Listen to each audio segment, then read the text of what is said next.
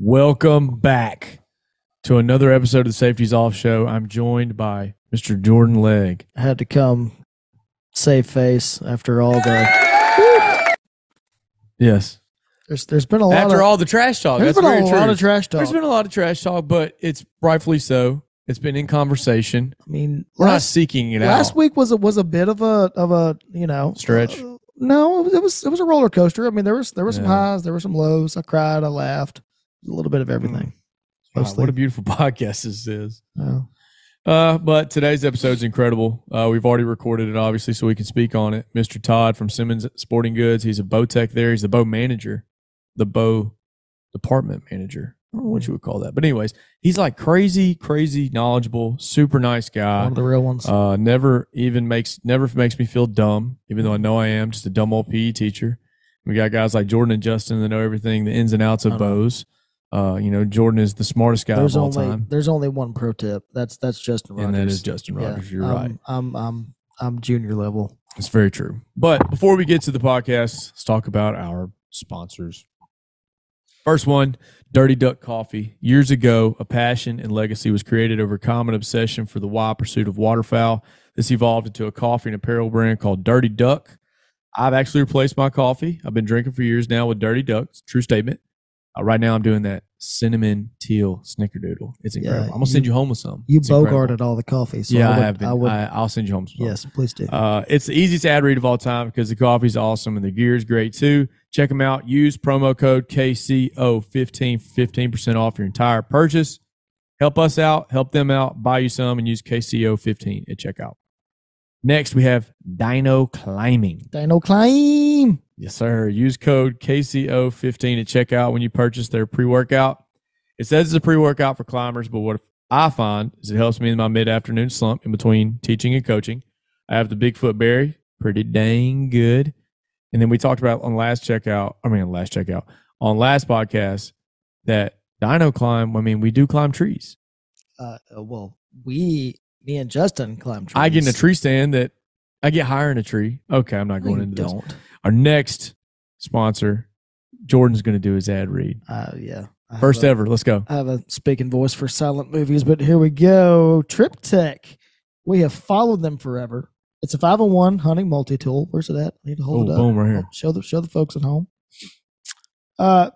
It works as a punch. Use it to unscrew choke tubes. Upland game hunters can even use it to distinguish between mature or juvenile birds. It's awesome. It is. You got to have it on your lanyard and landward. Yes, I'll send you home with one too. On both. Yep. Yes, ready to go. It's pretty sweet. It's a great tool. I will say too, as far as Dino Climb goes, my daughter had a birthday party. Well, she went to a birthday party Saturday at the climbing spot. At the climbing place. She needed some. I needed some. To deal with that party. I absolutely. couldn't make a fist for about 2 days afterwards. Dang it, man! You should have. I went climbing. Yeah, I'm about 30 pounds. I didn't know we were such a 30 pounds past climbing. Let me tell you that. I didn't know we were such a climbing podcast. We are. That's why we're. I'll send you home some of that too. So I need some. And then also, a great program, HuntWise. Check it out. Goes below us, KCO20. Get 20% off. Check that out. I promise you that it's the second easiest ad read behind Dirty Duck is HuntWise. Oh yeah, it's great maps, markers. We're using it on the new property that we're hunting, Travis and I. It is great. Check them out. Sell out. I am a sellout, but enjoy the episode. Bro, I almost caught that one. You got that heater on full blast. You got all the windows down, and you're just you're such a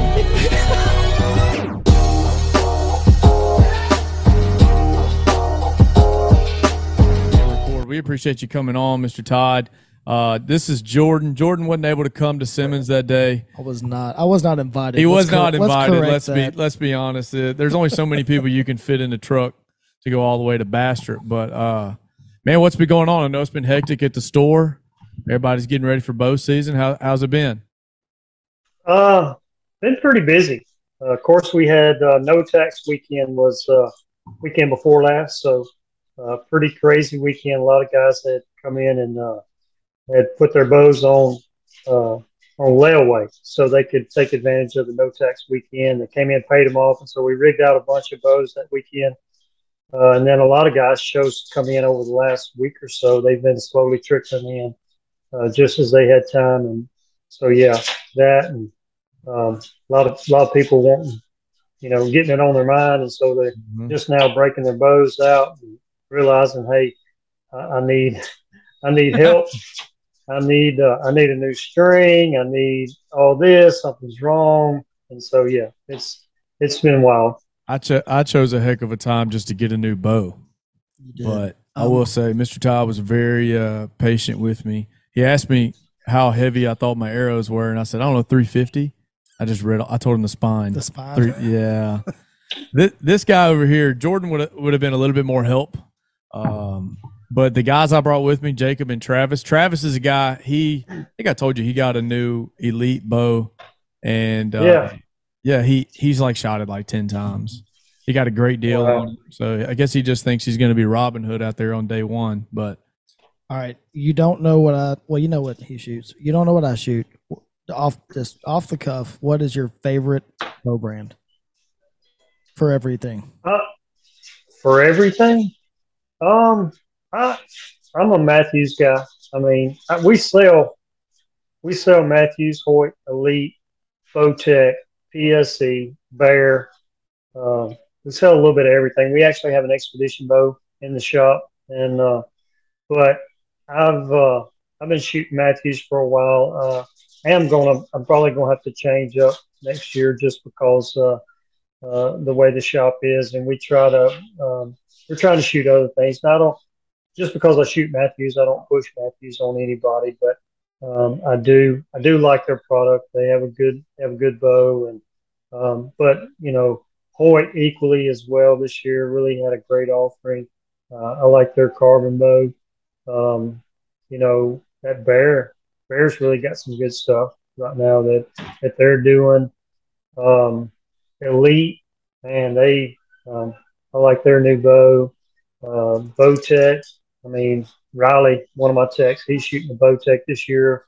Will is shooting the Elite, and we try to switch it up every year. I think this year we're going to do something. They want to put names in a hat, and so we're going to draw to see who shoots what. And I think that's going to be interesting. Yeah. That's going to be fun, especially. So we're going to draw to see who shoots what bow manufacturer, arrow, rest and sight and all that, and kind of switch it up. So we're not. I mean, that's one of the things we all try to shoot something different, because if we all shot the same thing, like if you walk in, Jordan, you say, "Hey, man, what do you like?" I mean, if we're all shooting the same thing, we're kind of all pushing the same product, and we try not to do that. Yeah. That is insane. No, I don't think anybody else in the country, except for bow dealers, guys that work at bow shops, would be able to do that, where you put your names in a hat. I'm going to shoot this bow. Which that's pretty cool. 2022 bow do I want this year? That's pretty dang cool. That's awesome. Yeah, I mean, it's sight and all that. So you're either going to shoot like a 5 or. Yeah, I mean, and this is the deal. We're very fortunate because our boss. Hunter, he's very gracious to us, and so every year we get a new bow. I mean, that's just part of the package deal. Working in that industry and working on bows. Right. We get a new bow every year, and so the first couple years I was there, and once Riley and Will came on, I was like, "Hey guys, whatever." At that time, Riley was shooting an Elite, and that's what he wanted. And I said, "Hey, we'll fix you up." Will was shooting a Hoyt, and so he did.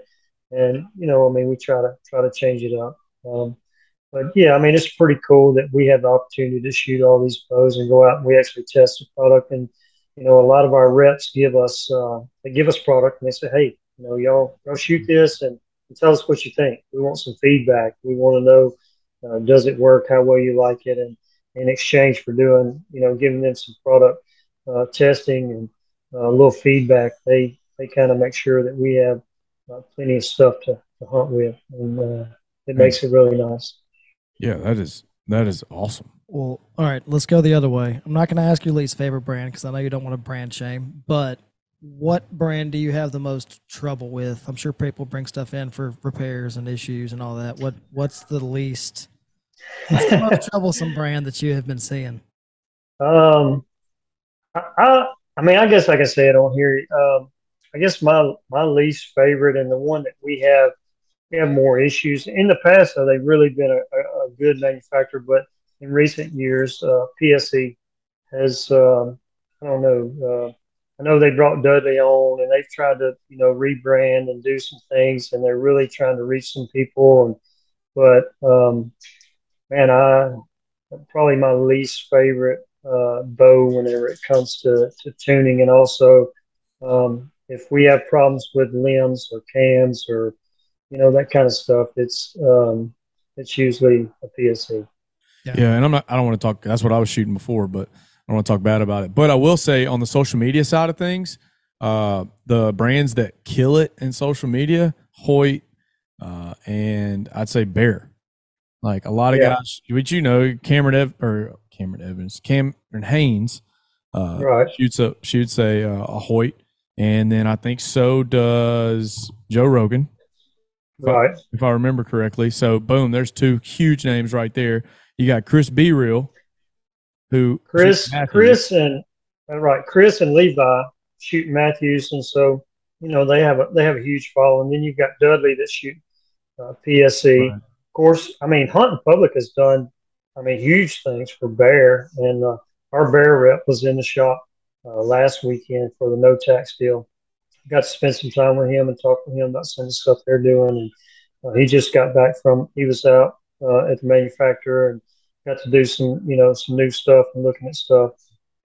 I don't know. I mean, they're trying to really step their game up. I mean, social media has really changed everything. And, I've tried to explain this to especially retailers. I mean, if you're not following, some of the old guys in the industry, I mean, they don't even know what they call it, book face, or they don't know what TikTok, what is TikTok, I'm like, look, if you're not following TikTok, if you're not on Facebook, if you're not, podcasts and YouTube and all these things, if you're not paying attention to that, you're really behind the times, because that's what's driving the market right now.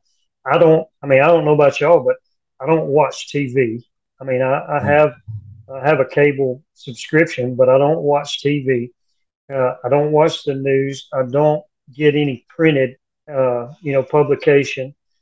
So I don't read. If it's not on Facebook, or if it's not on YouTube or TikTok or Instagram, social media, I don't even know. I don't even know what's going on, and that's kind of where that's driving the market right now. And trying to explain this to some of the people, not just in our store, but in the industry, some of these guys, and they're like, well, I don't get it. And I said, well, I do. I said, because these guys, they have thousands, if not millions of followers, and they can take one product and turn the world upside down, where used to, you were spending all this money on advertising, on TV ads and on newspaper print and all this stuff, and you were only reaching a small market. These guys can really, literally reach the World Wide Web, and they tell people what to buy. Yeah, it's very true, because and then also when they invest money into these, let's say it was us, not to toot our horn, but our following is that certain niche that wants to know about bow hunting. It's not like they want to know about sports, or they want to know about, I'm trying to think of something crazy off the cuff, like dancing or whatever. that was right off the cuff, but they want to know about bow hunting or fishing and stuff like that. So they can legit tap into that audience. Whereas what you're talking about is exactly right.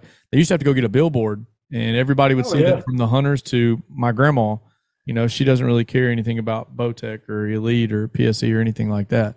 So you've definitely seen that within the past few years. Well, plus, I mean, the big thing right now is trying to get the next generation into shooting and into hunting. I mean, everybody, especially with all the, I think it's still a minority, but there's a growing presence of anti-weapon, anti-hunting, anti-this and that, so we're trying to stem that with the new generation. Well, they're not reading a freaking newspaper, they're not looking at billboards either. Well, that's what a lot of these guys don't understand. And I mean, all these people, I'm 48. I'm gonna go ahead and say I'm 48 years old.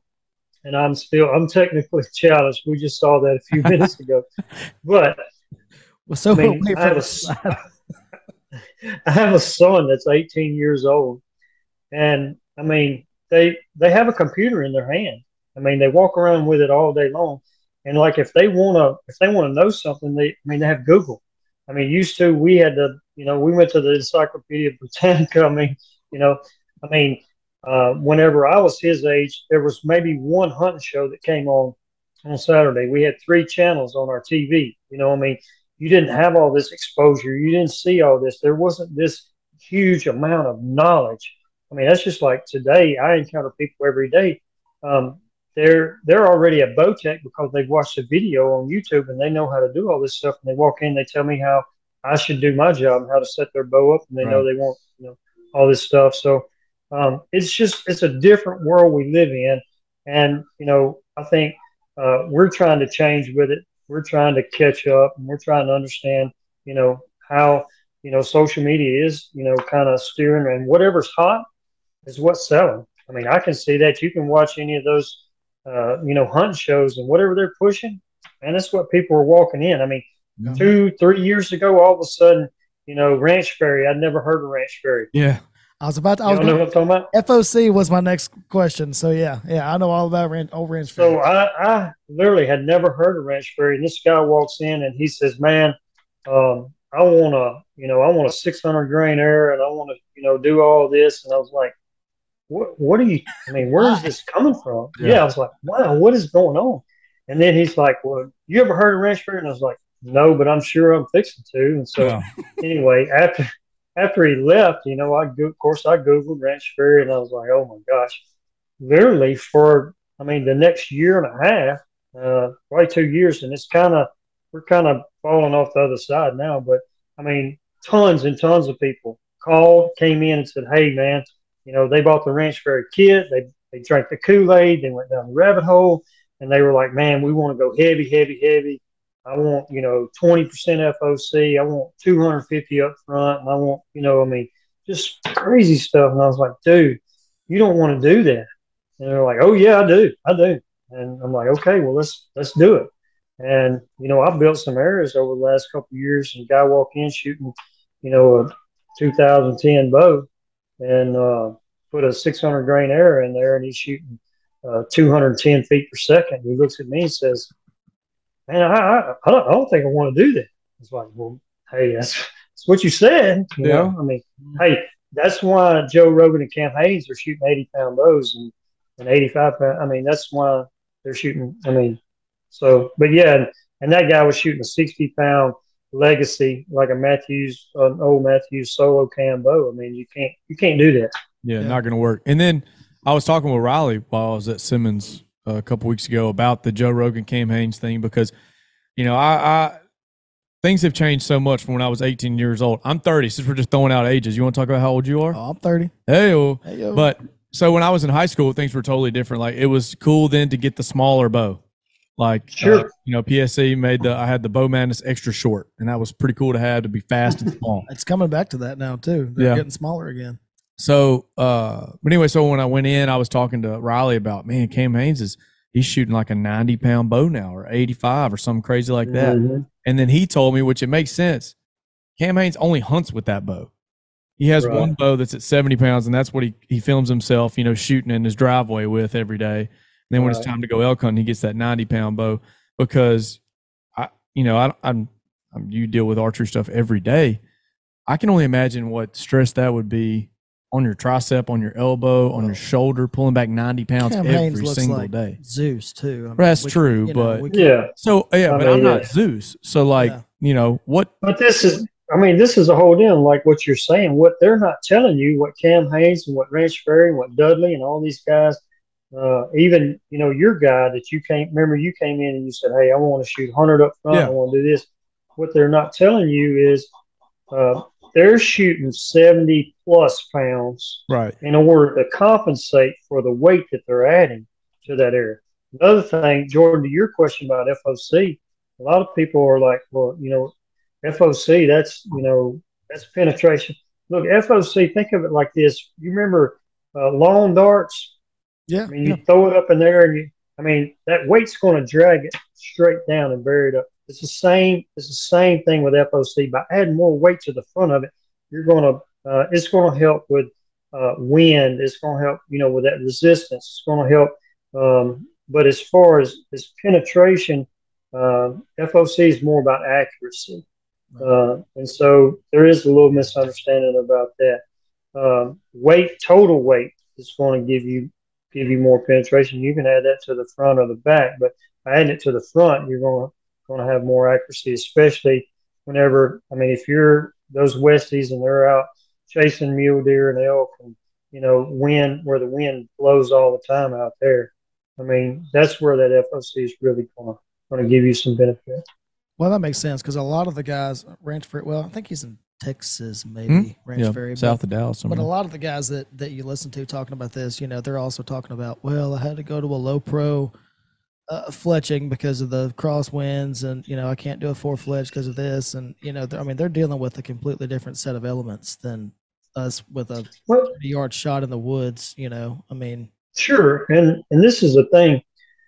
What I guess they give you just enough information to lure you in and to make you want to try it or want to experience it, whatever.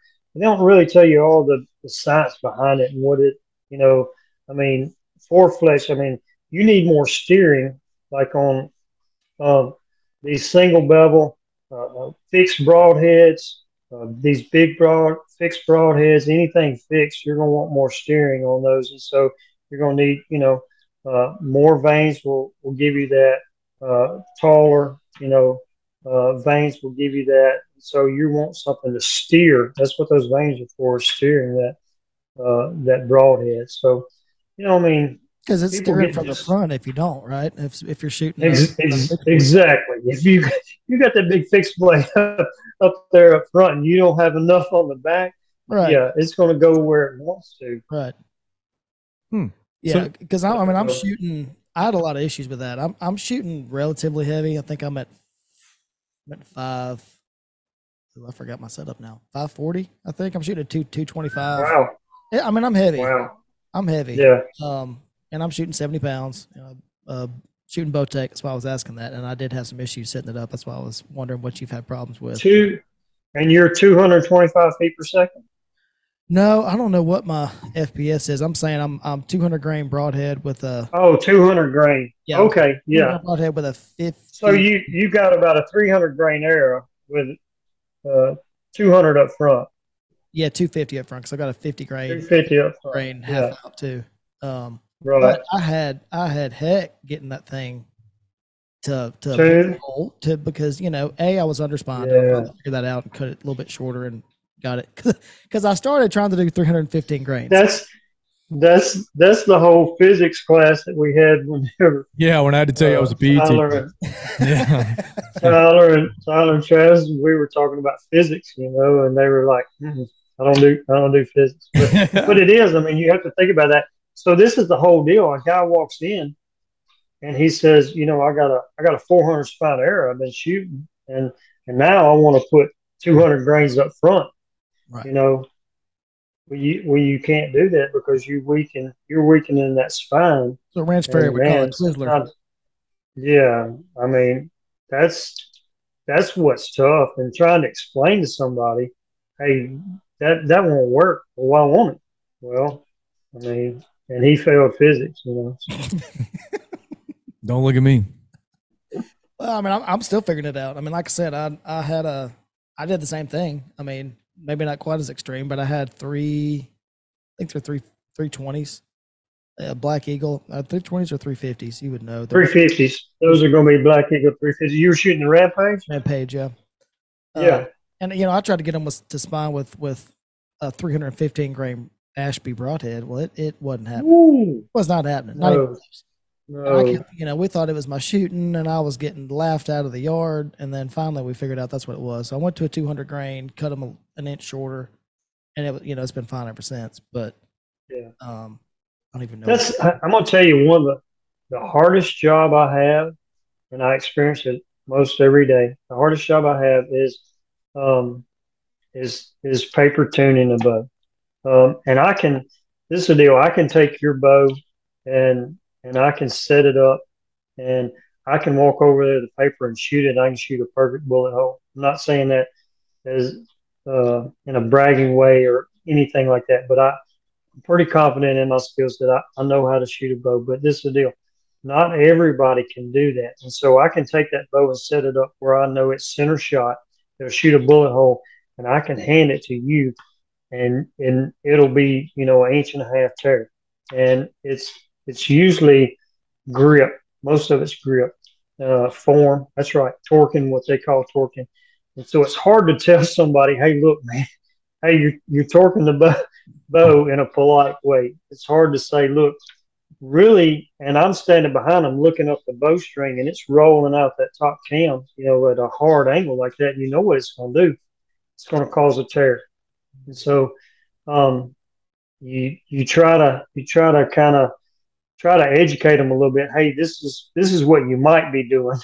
You might be, but guys who've been, they've never been taught the correct way, and so that's the way they shoot, and you're not going to change them. Yeah. And so, but they expect you to be able to. They want to be able to shoot a bullet hole. Well, in order for me to do that, I've got to tune that bow to them. And a lot of times, you're talking about either, making an adjustment on the cams inside the limb pockets, or moving the rest, kicking it way one, to one side or the other in order for it to shoot a bullet hole. And it's not. I don't like doing that. And that's one of the hardest things I have to deal with as a bow tech setting up bows. Because when I came in, he had to. He fixed my whole anchor point where my knuckles were and stuff because I had been shooting wrong. I actually noticed in your reel that you posted. I was like, man, this form's looking good. Hey, man, that's all Mr. Todd. That's all Mr. Todd. Well, because I was pulling back. Granted, I was pulling back a bow that I had gotten when I was like 18 or 17, so I'm hoping I grew a little bit at least. Maybe not, but that was tough, and it's still weird. Every time I pull that bow back now, I'm like, all right, got to get my knuckle in this spot. Like I've got to remind myself because I naturally want to just keep doing what I was doing. It's hard to break those habits, and that's one of the toughest things we do is trying to teach people and relocating what we call that anchor point. But this is a problem. If you don't have a rock solid anchor, you're basically like a ship floating at sea. You're just out here just wherever. And you can tell by shooting whenever you miss that anchor up or down one way or another, you're going to notice it downrange on your target. Yeah. So what we try to do is help people find a recognizable anchor point where you can go back to that same place, and usually that's bone on bone. So whether it's your inside knuckle, if you're shooting a wrist strap, or if you're shooting a thumb button or a hinge, in between that first and second digit, making that sure anchor, and then nose on the string. That's, one of the things that Bomar, that he's gained a lot of notoriety about his nose buttons. But whether it's a nose button or just, I use a piece of serving on my string, but going to that same place every time. And if your peep is correct and you center that sight housing in the center of that peep, you have 3 points of reference. And you almost have to, if one of those is off, it's going to make you adjust the other. Mm-hmm. It kind of gives you, it makes you go to the same place every time. Right. One of the joys that I have is being able to teach young archers and new archers these things and starting those habits early on so that when they get older, they don't come into a bow shop and some guy goes, hey, man, let me show you something. Stand up. That was me. Well, that was me. Well, I didn't have anybody, I didn't have anybody show me those things. I didn't have, it took somebody like myself that, teaching these things and sharing these things. But now you can go online. You can watch YouTube videos. And that's one of my bow techs showed me the other day. This guy was posting some stuff on social media, and he was like way past. He didn't have an anchor. He was way out here, and the meme kind of said, expert archer or something like that. Yeah. Everybody was laughing because they knew this guy had no clue. Oh, you could tell there was I may have seen that, or either I thought it was a commercial for something, like maybe in a commercial for an ad for camouflage. And it was a guy pulling back a bow, and I'm like, that's not that dude's bow. Yeah.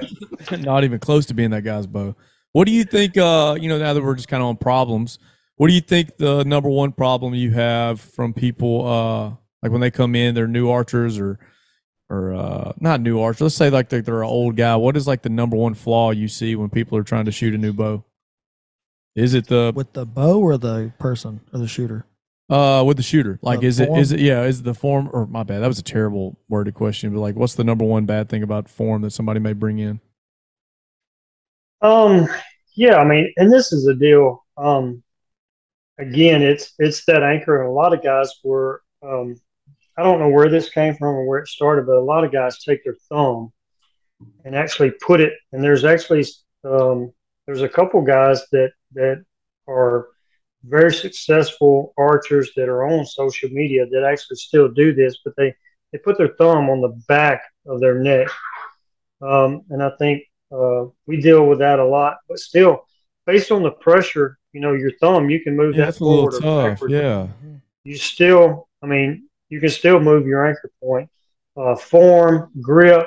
I mean, you get in the habit of doing something. This is the thing that I see a lot. All right, so last year you shot, maybe you shot 2 weeks before season opened up. You got your bow out, you waxed up your string, made sure your arrows were okay, you flexed them, whatever.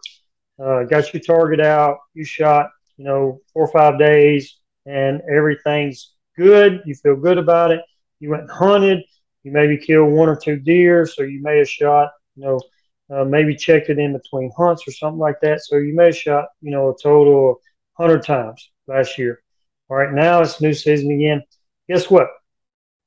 Where was I anchoring last year? Yeah. I mean, they forget grip. They forget about, I don't remember exactly how that was working last year.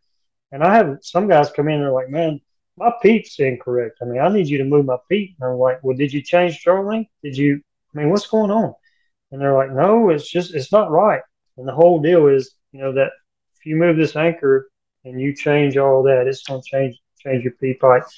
I mean, if it's something that you don't do all the time, then you kind of forget those. You forget those things. Well, I mean, it's your grip hand too. I mean, besides your grip, I've used to have a bad problem of locking my elbow out. So you only had that problem probably once. Wow. Well, with my grip, my hands, there's plenty of room for the string to clear, even if I lock it out. But if I don't have the right, that's how I know I'm right. My peep's not right until I have the right amount of bend. But I didn't know this till the other day. One of my friends was telling me that, and I think I want to say it's Dudley, but he's actually I had came up with this little deal that I teach young archers about, anchor, nose, peep, then sight acquisition, grip, stance, all of these things. You kind of go through this checklist every time. And if you'll do this every time, it'll help you. I think Dudley actually has something similar to that, because a buddy of mine was telling me, oh, yeah, I've seen that before. But it's one of those things, and I try to do that. And I know if one of those, if I don't go through that checklist, and if I don't, your bubble, your sight, bubble, grip, all of those things, and make sure I go through that checklist, and I skip one of those, then it usually shows up, downrange. It's just a good habit to get into, and eventually it will become part of the process. It's kind of muscle memory or whatever. But if we don't do it often enough, then it's easy to forget those things. And so this time of year, this is something that we see a lot. Sometimes it can be frustrating. Sometimes you just some guys there's nothing you can do. I mean, I had a guy come in the other day, and his anchor was it's too far back. Draw length was pretty good, but basically he's collapsing his elbow to compensate for it. And he's anchoring too far back, but he wanted me to put a kisser button on. And what I was trying to explain to him, so the string was coming like past on his cheek, way past over here. And what I was trying to explain to him, I said, I don't think that'll work with your form right here, because that kisser button is going to hit you back here in the middle of the cheek. You would have to change. And he said, I told him, I said, this is what you would have to do. Try to explain the whole deal to him. He's like, oh, well, I don't want to do that, And so, that's the deal. I mean, kisser buttons do help correctly. I mean, if properly placed, and a lot of guys shoot them. And again, it's that point of reference. If you anchor and that kisser button is in the same place, nose on the string, center that peak, sight in your peak, it's going to make you go to the same place, and you're going to see it downrange. I feel like everything, just getting back into it, like if I added a kisser button, it would just screw me up right now. Because I'm still trying to doing the absolute basics every time I shoot. I may have shot that new bow, I don't know, 60 times right now, maybe 60, 75 times. And like now I'm just now comfortable enough shooting it, pulling it back, holding it steady, and, making a good shot. I still haven't even put I still have setup tape on it. I've shot it at 20 a billion different times. And then I backed it up to 30, kind of got an okay group, backed it up to 40. And I had 2 or 3 arrows that were pretty dang good. Two. Yeah. You had 2. I had 2. And I pulled the third one out and sent the boys a picture. I was like, check it out, man. And hitting it at 40. Yeah. Yeah, and that's a true story. And but yeah, so I don't know. All these other elements, like I feel like they make a good archer a better one, but they make a novice, like to me it feels like it's too much. Am I wrong? There's just so many variables. I mean, even now, me and Justin, one of our other guys, we are saddle hunting.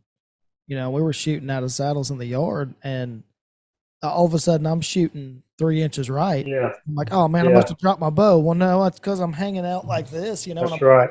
There's a new element of torque all of a sudden. That's right. That's right. So, I mean, there's just so many different things that can affect your shot. I always know, and this is some of the things that I try to, especially with young archers, and one of the things that I tell them, and even like with my kids, like we were shooting in the yard the other day, and my daughter, she was hitting perfect, and then all of a sudden her whole group moved, and she was like, what's going on? And I was like, well, number one, we didn't adjust the bow, we didn't move the sight, so it's got to be you. Yeah. Okay. So you're doing something different.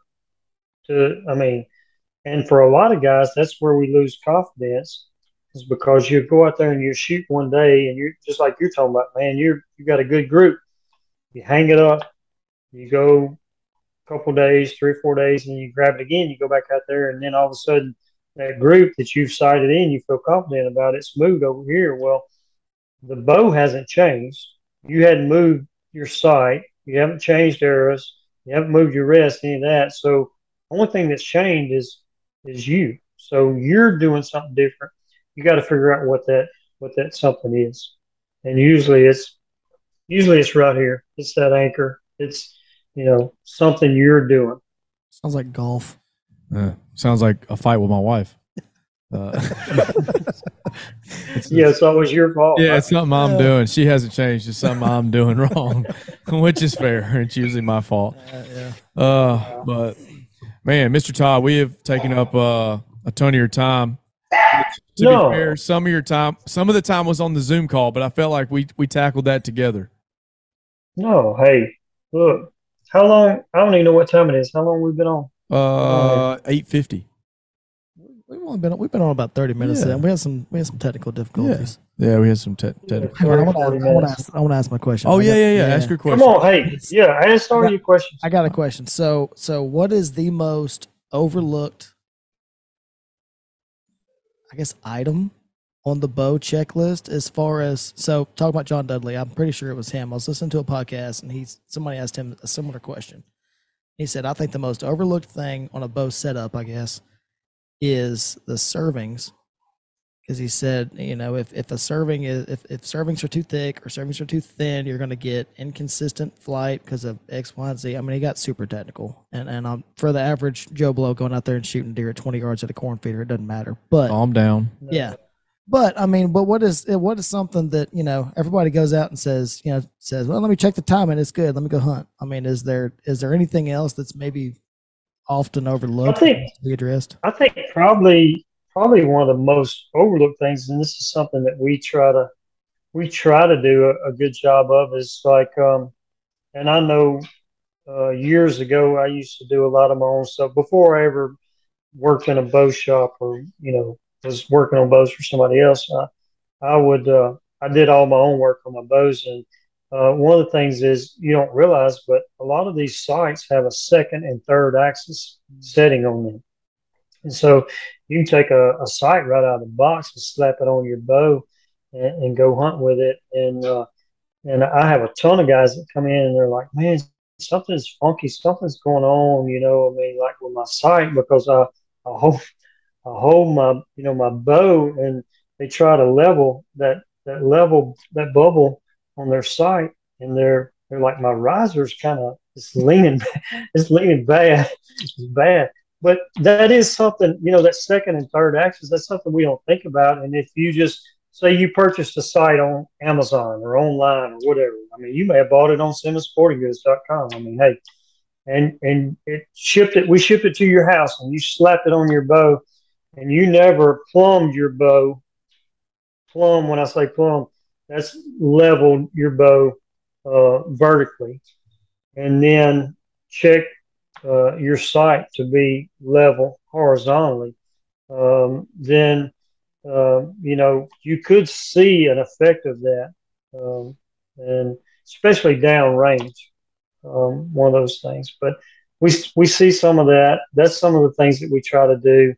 Of course, paper tuning. I mean, this is a deal, and I've talked to some guys that have shot in the industry for years, and they're like, as long as it's consistent, as long as it's within the fletching. I mean, there's so many different, rules of thumb on that. Everybody wants a perfect bullet hole. I mean, I can make your bow shoot a perfect bullet hole. I don't know if you can, and I don't know if we can live within the tolerances. I mean, I can make it, but sometimes that's not as important as it's shooting well. Will it shoot right, yeah. well? Can you sight it in? Timing, is a big thing. Somebody sent me something the other day about Levi Morgan and the process that he goes through on his arrows. Like, he weighs every single arrow, and I mean, everything that he goes through just to pick out those few hunting arrows that he does. Most guys, they're not going to do that. Most guys aren't going to weigh their arrow. They're not going to weigh their nocks. They're not going to weigh every broadhead. They're not going to weigh every insert. Go through all that. As meticulous as that. And really, I'll be honest, you don't have to do that to kill deer. Right. You don't, man, you can buy a bow. You can have it set up. I mean, you can buy an inexpensive arrow. I mean, all the arrows on the market today are good. I mean, all sights. I mean, you can spend as much or as little as you want, but I still have guys that come in the shop. Had a guy come in the other day, had a bow that's probably no less than 30 years old. We put him a new string on it. We tuned it. We set it up for him, and he's killing deer with it. He's got an old pendulum sight on it that I hadn't seen in years. I mean, he's got duct tape on his quiver. I mean, and he's shooting an old Muzzy, 3-blade Muzzy, and he's still killing deer. Okay. I mean, you can't reinvent the wheel. I mean, that bow's got a lot of hand shock in it. I mean, it's slow, it's loud, but it still gets the job done. There's been tons of advancements in technology and everything. The bows are a lot quieter, they're a lot smoother, the draw is smooth. I mean, they feel good in our hands, but I mean, whatever works for you. This is what I tell people. To me, the number one thing that I see for killing deer is confidence in your equipment. Number one. If you walk in and we talk for very long, I'm going to ask you what you're shooting and what you've had success with, and usually somebody's going to tell me, well, I don't use this anymore. And if you listen long enough, you'll understand why, because they had a bad experience with whatever it was, whether it was a broadhead or an arrow or a bow or whatever it was. And 9 times out of 10, it was probably a user error. It wasn't actually the product's fault. But anyway, whatever. But they had a bad experience with that. And because of that, it caused them to question, whether or not that product was good. And so they moved to another one that worked for them. And so for a lot of guys, they walk in and they're like, I want to try something new. And I'm like, well, what are you shooting? And they're like, whatever it is. And I'm like, well, is it working for you now? I'm like, yeah. And I'm like, well, you probably ought to stay with that, because confidence in your equipment, that gives you the ability to go out and to enjoy hunting, to do what you love, and to kill, animals. If you get out there and you begin to question, well, and I don't know about this, and then that doubt creeps in, and that just creates all these other problems, and then you get to second guessing. Y'all know what I'm talking about. Oh yeah. You get to second guessing your equipment. You get to second guessing, well, is this right? Is it going to shoot right? Is it going? And then that's where a lot of stuff. So to me, I don't care what you're shooting, what manufacturer, what broadhead. You can pick any broadhead on the wall. You can use any arrow, any bow. Doesn't matter. You got confidence in your equipment. You know it's going to hit where you're aiming. You can go and kill deer. Hey, I'm shooting those arrows I got off Amazon. They're Carbon Express. Yeah. I want to kill a deer with it, and then show people like, all right, look, you can get the top of the line stuff, but I got this, and then check out what it did. Because I'm just like you, like confidence is key, which is confidence is key in everything. That's one less thing to think about too. I mean, there's 10,000 things that can go wrong as it is. You don't need to have your equipment be one. Absolutely. Right. Yeah. Absolutely. Yeah. And a way to have confidence in your stuff is just practice. Mm. Just get out and practice. I mean, yeah. I love my new setup. Like I fall victim to the hunting public. They said this was a great bow, and they're all hunting with it. They kill deer all year. I'm like, these guys know what they're doing. So, and I'm basically a novice at this. I'm new again. So I'm gonna take their word. And it wasn't the most expensive bow. Doesn't have to be. Yeah, and it wasn't the cheapest either. No. I don't think. Right. No. What do they? I mean, you as a coach, you ought to know this. I mean, don't you create your own luck? Yes, right. Yeah. That's right. Yeah. Preparation breeds. What is that? Failure to prepare is preparing to fail. That's one of my favorites. I just got to stop and really think about it. Mm-hmm. Absolutely. Anything you put the reps in. Anything you put the reps in when game day is confidence. It's just you're just going out there. You put that on a pillow. Yeah. Well, like what you were talking about, my main thing in archery for me right now is practice like you play. That's my coaching deal. Practice like you play. If you practice like crap and you're lazy, when you go out on game day, you're going to suck. Same thing with shooting is now I'm excuse me, maybe one more shoot and I'll be confident enough to put on the real sight tape and be like, this is 40 yards, this is 30, this is 20. Granted, I'll probably never shoot a deer at 40, but you never know. But anyways, practicing out of a chair. Sure. Or practicing out like what Jordan's saying is practicing out of a saddle or practicing out of a tree stand.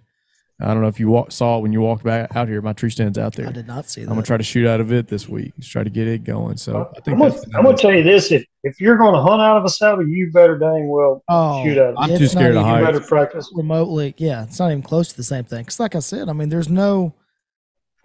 you can. I don't advise it, but you can shoot from the ground and then go get in a lone wolf and shoot. I mean, you're basically level. But in a saddle, I mean, you're at 45 degrees at best. And that's if you're not spun all the way around the tree, I mean, there's so many different, like I said, so many different torques involved. Your bubble's over here. So by the time you try to get it back level, I mean, you're putting pressure in Y'all keep saying a bubble, and my sight doesn't have that, and now I think I need one. And a third axis adjustment. I don't know anything about the axis. For the record, I tried to give him a HHA with a third, as a kingpin with a third axis adjustment, the whole deal, and he wouldn't take it. Yeah. So that's his fault. Well, hey, if it doesn't have a bubble, you don't need it, baby. There you go. Confidence in your equipment. Yeah, that's true. I mean, what if a deer walks out at 20 yards, it's dead. That's right. That's all. DED. Yeah. Jordan, what saddle are you hunting with this year? A cruiser.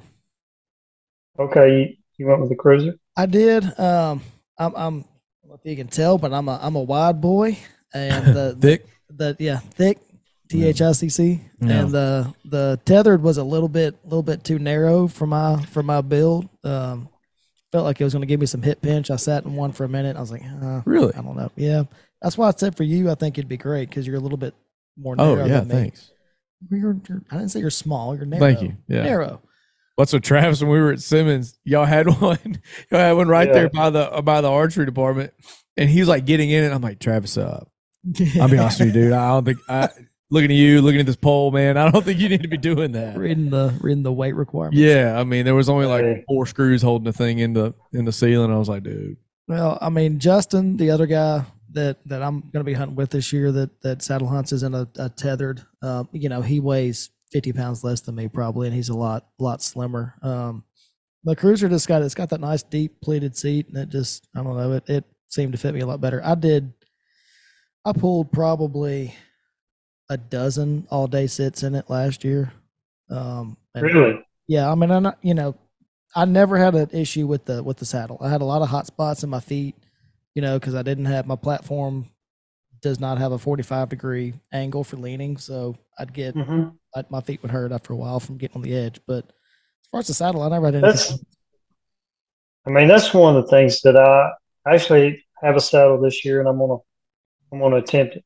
But I'm not saying all the guys, but several of the guys that I hunt with, they went all in last year and hunted, and they're like, "Man, you got to get one." I'm like, I said in the one of the tethered, I think it was the Manus yeah, that's the main one. Yeah, I sat in one for I don't know 30, 40 minutes one day in a buddy of mine's yard, and I'm like, man, we're hunting public land up in Illinois, and I'm like, man, I just can't see myself sitting in this saddle all day, because most days whenever I go in, I'm not coming out unless I shoot something where it's dark. I mean, we're gonna sit all day, and I'm like, I don't think I can't see myself sitting in this all day. But I think it does have its uses. I think it's in my opinion, it's a tool, just like a climber or a lock on,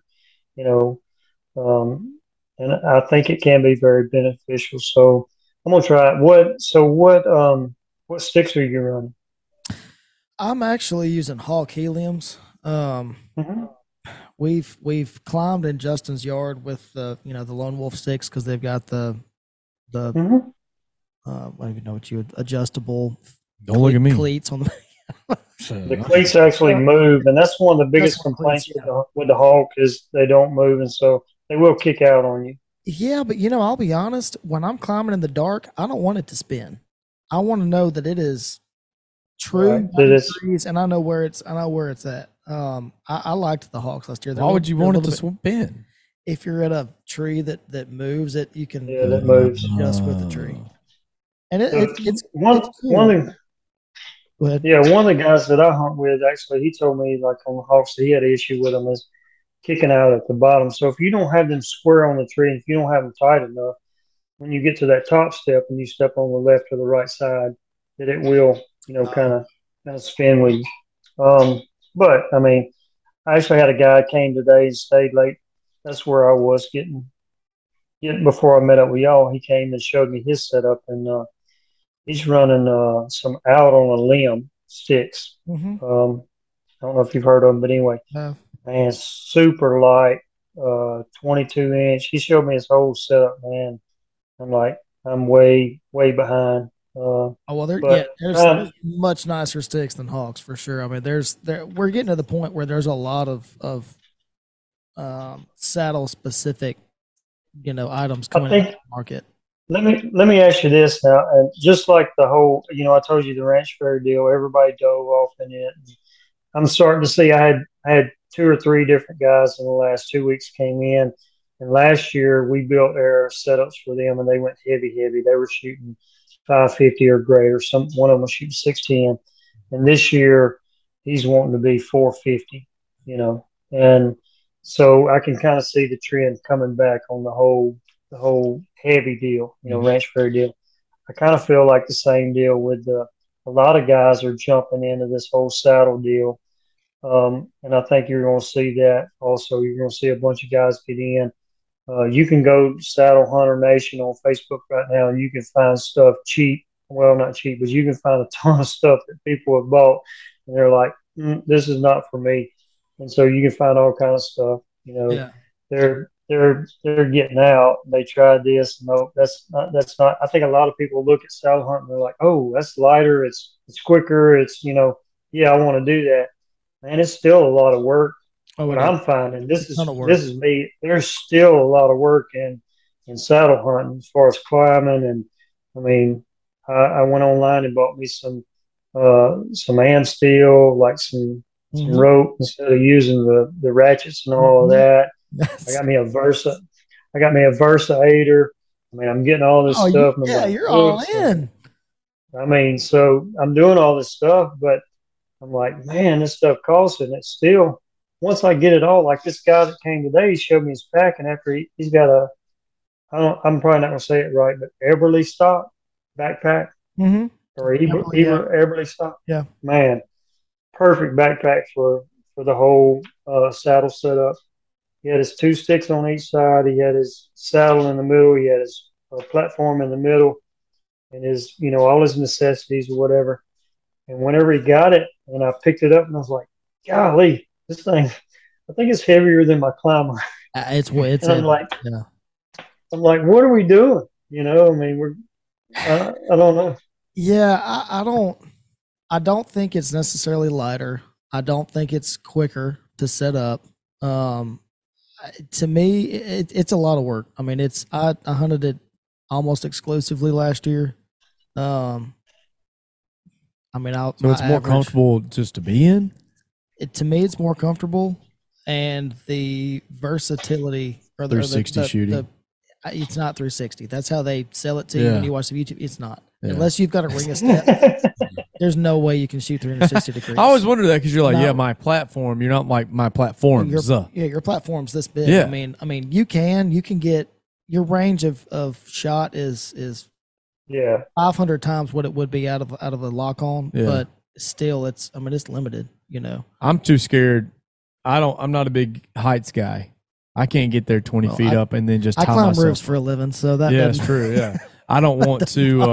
I don't want to tie myself to a rope and then lean back. I don't know if I can. But this is the deal. Honestly, though, the saddle deal, and this is what a lot of people, just like you said, Tyler, a lot of people are like, no, I'm not doing that. Mm-hmm. It is safer than a climber. It's probably safer than a lock on unless you have a lifeline. If you're attached to a lifeline. Most older guys are lifelines. Yeah. I mean, it's safer than, I feel more comfortable in that saddle than I do in anything else I hunt. Yeah. I'm a lean-to guy. Well, it's probably safer than you lean to because you probably don't have a lifeline on. You don't have a lifeline on, do you? No. So, I mean, so when you're climbing, yeah. I mean, you're never off the tree. I mean, you're. So I could do it and go up 12 feet. If you do it correctly, you've got a lineman's belt on, just like a power pole guy. Yeah. Wire going up and coming down. And once you're in, you keep your lineman's on, you put your tether on, you lock in, you test everything, you take your lineman's off, you're still on the tether. And some guys, I've heard of guys that hunt with both on, so they've got a double safety on. Let one of these companies sponsor us, and then I'll do it. Well, we tried to get Cruiser, they didn't bite. Yeah, Cruiser didn't bite. We tried real hard. I like Tether. They seem to be a fan of the little man, but I don't like their saddle as much. So we'll bleep the Phantom. I like their Phantom. I ended up with the Trophy line, and I'm gonna try it. I really liked, my favorite at ATA this past year was the Latitude, and that was the one that I heard about that. I haven't sat in one. That was the one I wanted to go with. I like their platform better. I like their saddle. And basically we were looking at those and Tethered had already made a commitment that they were going to go wholesale. I know they're getting trashed on social media right now. I mean, they're getting hammered. Yeah, they're getting hammered right now because I think they're outsourcing a lot of their stuff. They can't meet demand, so they had to send a lot of it to China, and so they're outsourcing some of their stuff. And their sticks look just like Hawks or XOPs or whatever, and so they're getting a lot of flack for that. But makes sense. But this was the deal. Latitude, whenever I talked to them, I said, look, we want to bring y'all in. And they were like, man, that was their hesitancy, was they couldn't meet demand, so they weren't willing to go wholesale. They said, we're going to stay consumer direct. Well, it wasn't but just a couple months when they figured out, okay, every other major saddle manufacturer is going wholesale. They said, yeah, they're going to go, and I think we're probably going to have them in the store next year. But right now, we've got the XOP, we've got the Hawk hammock, we've got the trophy line, and we've got the tethered in store. Maybe and next a lot year of people there'll be walk. something. Maybe next year there'll be something y'all can talk me into when we make our Simmons trip. I was trying to find what my platform was because I couldn't remember. It's XOP, Extreme Outdoor Products. Yeah. Super impressed with that platform. It's heavy. But I went with it feels like you're on. It feels like you have cleats on in grass when you're up there. I mean, there's just no movement. Is it a good feeling? Oh, okay. No, it just feels it's solid. Your feet don't wiggle. Yeah. You know, there's knobs and gnarls and spikes all over it, and it hurts when you're. I think I'm gonna run the. I bought the trophy line EDP platform. I liked it best out of what we had in the store, and I'm gonna try the Hawk sticks this year and just see. And if I stay with it, then maybe upgrade to something else maybe next year. But we looked at they had some carbon sticks at ATA this year, but man, they're like 100 and those out on limb sticks that I showed you today, they were 120 a piece. Yeah. Those carbon sticks are $100 and something a piece. I think, if you go with the Lone Wolf Customs, I mean, you're same deal. See, with Lone Wolf, you've got the single step, and I just hate that. I absolutely hate it. That's what I liked about the Heliums is you've got the double step. I don't care if it's extra weight. You want that when you're sitting there, especially in the dark, and something's tangled, and you're having to fiddle around with something. You want to have 2 feet down, otherwise your calf's about to explode. Hey, look, I'm gonna put y'all onto something, and this will. Have you ever heard of? It's called the Booger. And I've never seen one of these before, but you got to Google it. But it's basically this, this guy had it in his pack, and I got to find it. But anyway, it's like this grapple, but you can set it where it stays open. And if you drop something, so say you're in your climber, you're locked on, you're in your saddle, and you drop something on the ground, you could actually lower this thing down and drop it, and it would pick up. I need that today. Genius. I need that today. It's called the Booger? It's called the Booger. He had it in his pack, and he showed it to me. And look, I said, this is where I'm gonna need it for my release. I had my release in my back pocket, my thumb button. I laid it on the concrete. We're in the parking lot of Simmons. He showed me all this stuff. I laid it on there, and I dropped it from like 3 feet above it, and it grabbed a hold of it and picked it up. He showed me he had a bottle of water. It picked up a bottle of water. It picked up his platform. He dropped it on his platform. It picked up his platform. It's called the Booger. That's it right there. That is for all y'all watching on YouTube, I just found it. The Booger. No free ads. No free ads, Booger. While we contact you after this. We are going to be Booger eaters from here on out. I've got to have one. I'm going to get one. But that's the coolest product I've seen in a long time. How many times have you dropped something out of the tree, a quiver, or something? And this thing, he had it in his pack, and I mean, you just let it down, and it grabs whatever. I mean, that's a free plug for. Yeah, you can just do it on your tow rope. Yet another. Why didn't we think of that kind of thing? That kind of stuff makes me so mad. This is so like, I mean, it's basically. I've never even heard of it before. It's spring loaded. And it only weighs 4 ounces, and it probably cost all of like $25. $40. It's $30. It probably cost him $5 to make. And I'm gonna have one tomorrow. Yeah, well, we're gonna be the biggest retriever. Look, Booger tree stand retriever. The Booger. I mean, love it. I mean, message them right now. I'm gonna look them up on. That's Facebook. the coolest thing. Hey, they're gonna be the next. They're gonna be the next sponsor of Kepler Creek. Absolutely. They are. Oh, there's about to be a big booger poster the Booger poster right here behind. You can. I mean, it wouldn't take a lot of money for me to have a poster that said the Booger. No, $20. Maybe like a free hat. $20 for that. Oh man. I just want a small percent. Absolutely. Oh, we'll cut you in, Mr. Todd. Don't you worry about that. We got tens of listeners. We'll take care of that. Don't you worry. Tens of listeners. Tens of listeners. Tens. But look, this is so. I've been asking Jordan these questions. I want to ask you one question, Tyler. Yeah. Did y'all play Friday night? We did. We sure did. We beat Central out of Texas, East Texas. We beat them 71-42. Cool. Whoa, man. Yeah. 71-42. Sounds like LSU Southern. We beat Airline the week before. Come on, Stonewall beat Airline. Hey man, we're rolling. We're number 2 in the state right now. Oh, Daddy Dunn's got it figured out. Oh, Dennis Dunn got us rolling. So, this week we have Loyola Report.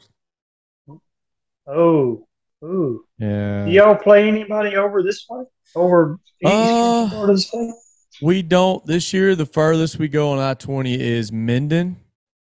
Everybody else is kind of in the cities here, Shreveport, Bossier, but playoffs may bring us over there. They just had a reconstructing of the whole playoff thing this last Friday, and it really helped out North DeSoto High School.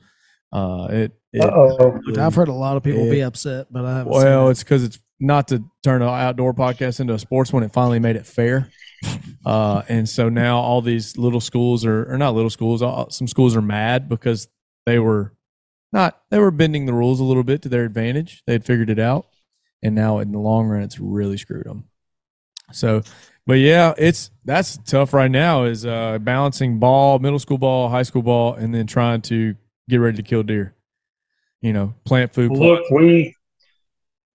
I went yesterday and fed up my place in Arkansas, and then I've got a new place in Louisiana. I went and put a camera out down there yesterday. I've already got a buck on camera there. I'm excited about that. Arkansas opens not this weekend, but next weekend. Oh wow! And I don't have anything. Looks like it's gonna be a doe. It's gonna be a little doe management weekend. A little freezer filler, the doe slayer. That's right. I like to get them out of the way early. I don't have to think about it anymore. Yeah. Well, I mean, that way you're not killing a doe with, maybe a fetus or, she's not bred. So you're going to do that doe management. If you're going to do that doe management, you got to do it before the rut, 100%. So we actually, at some point, there's going to be a blog coming that, Oh, don't ruin it. Yeah. He's gonna tell about an experience that There's an experience I had to do with a lot of what you just said with proper doe management and the lack thereof on my part. And there's a lot to learn about when to kill them. Yeah. Well, that's tough right there. But yeah, that's coming up next weekend. I'm excited about that. Me and my daughter, son, and my daughter's boyfriend, we're all going to camp. We'll go up there and spend some time, try to swack on some of them does, Arkansas does. That's what I'm talking about. Hammer down. Yeah. Well, Mr. Todd, we surely do appreciate you. Let's do this again, though, because absolutely. With Justin would have some great questions. He would. He's a nerd. We call him Pro Tip. He's got all the technical knowledge. Yeah, we're just a couple guys. Okay. I'm a have stuff. Truly enjoyed it, and anytime y'all guys want to hang out and talk archery, talk hunting, anything like that, I'm game. Let's do it. Absolutely. Appreciate y'all. We're gonna. I know I'm gonna travel there in the spring or after season and get my bow tuned up and spend some more money there at old Simmons Sporting Goods, one of my favorite places for sure. Mr. Todd's one of the good ones. You said something a minute ago. You said if you listen long enough, the customer will tell you X, Y, and Z. And I can tell you from being to a lot of other bow shops, most bow technicians, not bow tech, do not listen long enough to hear anything. It's a lot of, well, this is what you need to do. So that speaks volumes to, how you handle your business in there, and I can see why everybody else speaks so highly of you. I need to come see you myself. So absolutely, we'd love for you to come over. We still got tons of bows in stock. Of course, it's only a couple.